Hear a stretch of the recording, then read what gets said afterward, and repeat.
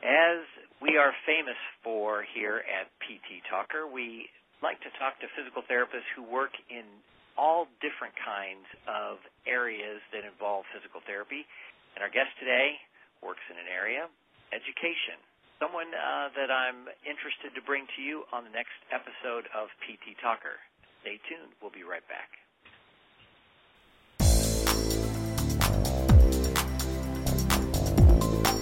This is PT Talker, presented by Advantage Medical. The aim of this podcast is to expose physical therapists to unique and innovative ideas to help grow their business. Each broadcast will introduce you to new concepts that will save you time, provide a better patient outcome, or lower your cost. And now, the host of PT Talker, Jeff Worrell.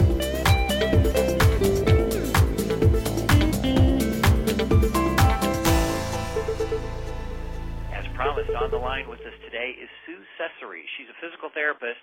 She's actually a physical therapy instructional specialist for the Prince George's County Public School System. That's in the Metro Washington, D.C. area.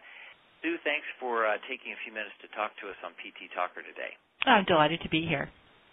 Well, I was curious. I get lots of email from our listeners, and one of the things that was brought to my attention was that we have not interviewed before a physical therapist who would maybe be in an area that would be considered somewhat non-traditional, although I know there's lots of you out there. And I also do want to mention that you have expertise as you hold the position of Vice President of the Pediatric Section for APTA. So you've got lots of credentials behind your name, hold lots of positions, but tell us a little bit about what a physical therapy instructional specialist does for a school system.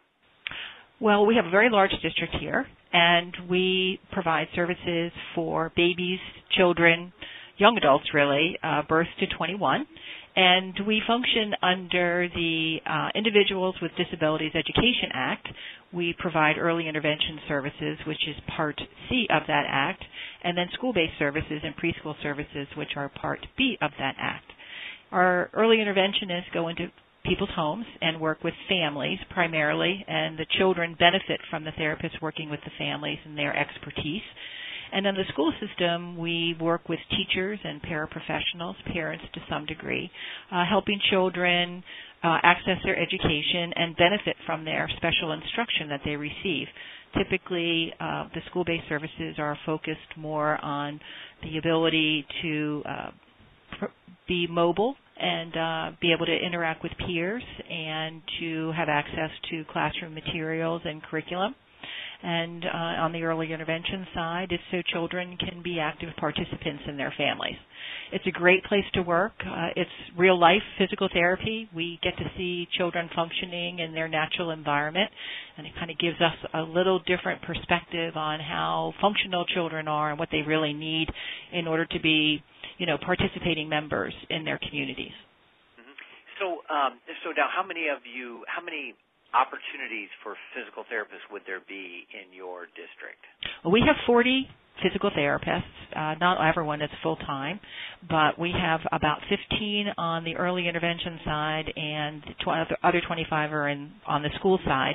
Prince George's County is a very large district. We're in the top 20 in the country, and so we have over 200 schools, and our early intervention program serves well over 1,000 families. Okay. Now, you're Vice President of the Pediatric Section. Obviously, you're dealing with pediatric patients primarily. But how would you address our listeners who might not have any understanding that the traditional PT might go to an orthopedic clinic or to a neuro clinic or work in a hospital coming out of school? How would you entice them to consider your area of physical therapy? School practice and early intervention practice is very unique.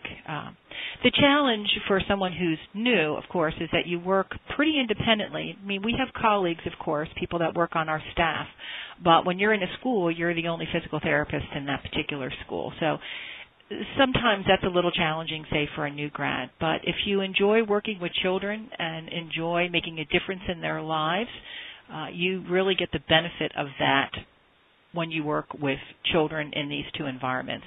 And the relationship building. Lots of our school therapists have started working with children in preschool, and they work with them all the way up to when they graduate from high school.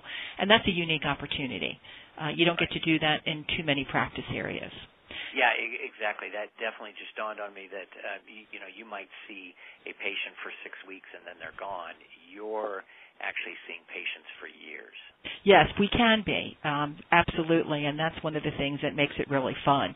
I know when I was still seeing students myself, unfortunately I don't really have the opportunity to do that anymore because of my role here, but starting with kids that were in third grade and then being present in the audience when they graduated from high school and see them off to college. I mean, that's really what our work is all about, is to help these children develop the skills so they could become productive, successful adults in the working world or attending school or in the job place. Now, let's move over to your role as Vice President for the Pediatric Section for APTA. Big deal. What would you say are some of the areas that are commanding your attention right now in the section? What is there anything keeping you up at night? What's the outlook look like for pediatrics? What are you guys focused on in that section? I think, like any of the other sections, a big focus is reimbursement and concerns about the rollout of healthcare.gov and what Obamacare will bring to the practice of physical therapy. Unfortunately, because of the practice area that I'm in, and in Maryland, we're a birth mandate state, we really don't do any billing here, so it's not part of my day-to-day life. So I listen carefully, but more from the periphery because it doesn't factor onto my day-to-day work. But I think for the practice of peds is developing the evidence to support what we do and translating the knowledge into practice that the research is now providing us. And there's a big focus in the section on knowledge translation, research, and making sure that our members have access to that. And so would you say that there's a long ways to go, or do you have a good handle on creating that evidence? I would say that our section has a very good handle on that. We have some folks in our section that are really experts in the whole concept of knowledge translation.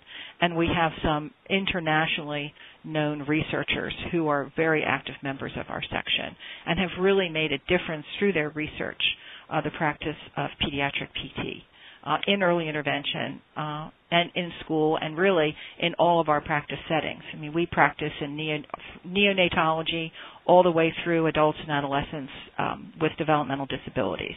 So you get this wide swash of age span from the neonates, and we have an incredible group of people that are active in the neonatology.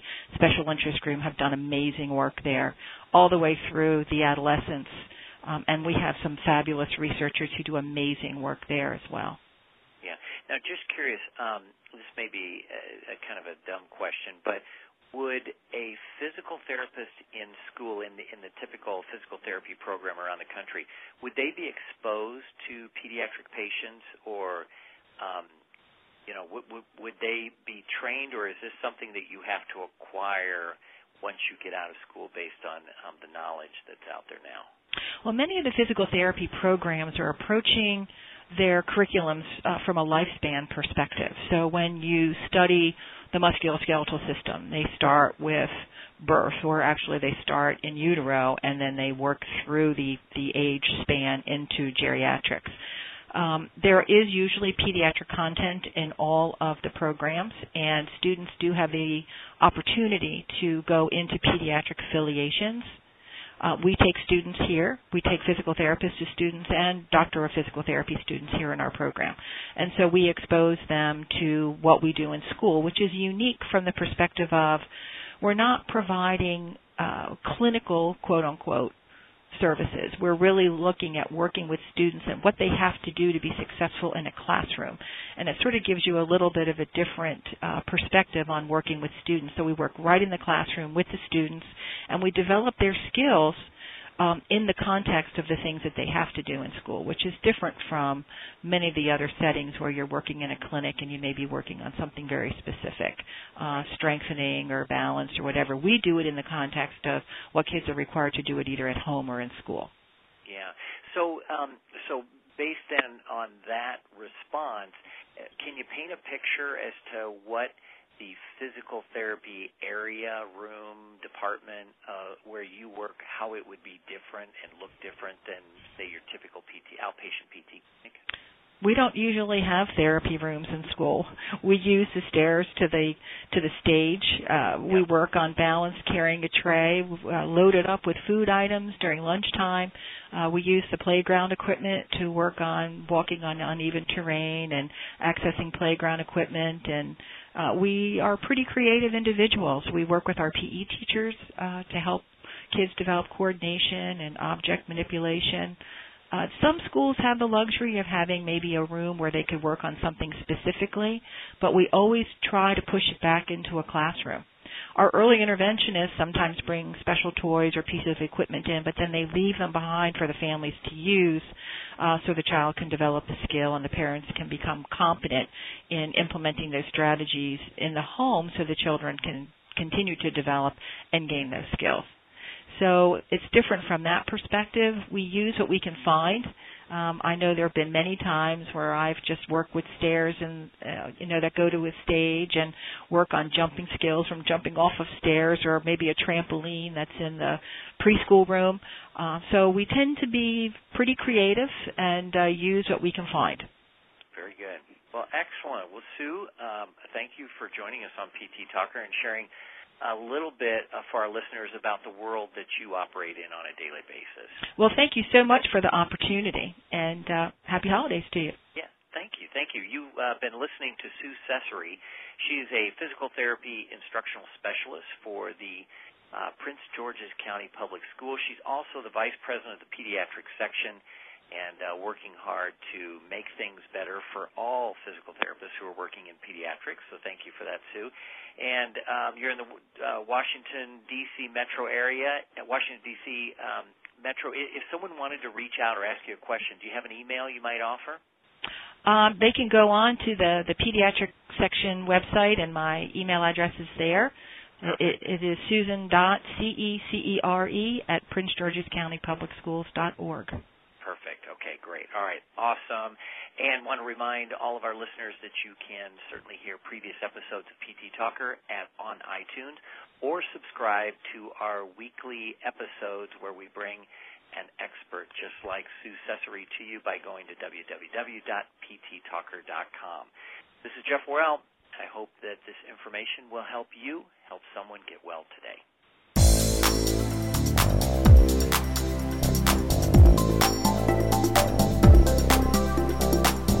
PT Talker is a presentation of Advantage Medical, bringing you business news and ideas for therapists. Join us each week for new concepts to help you grow your rehabilitation business. To listen to previous episodes, visit us on the web at pttalker.com or on iTunes.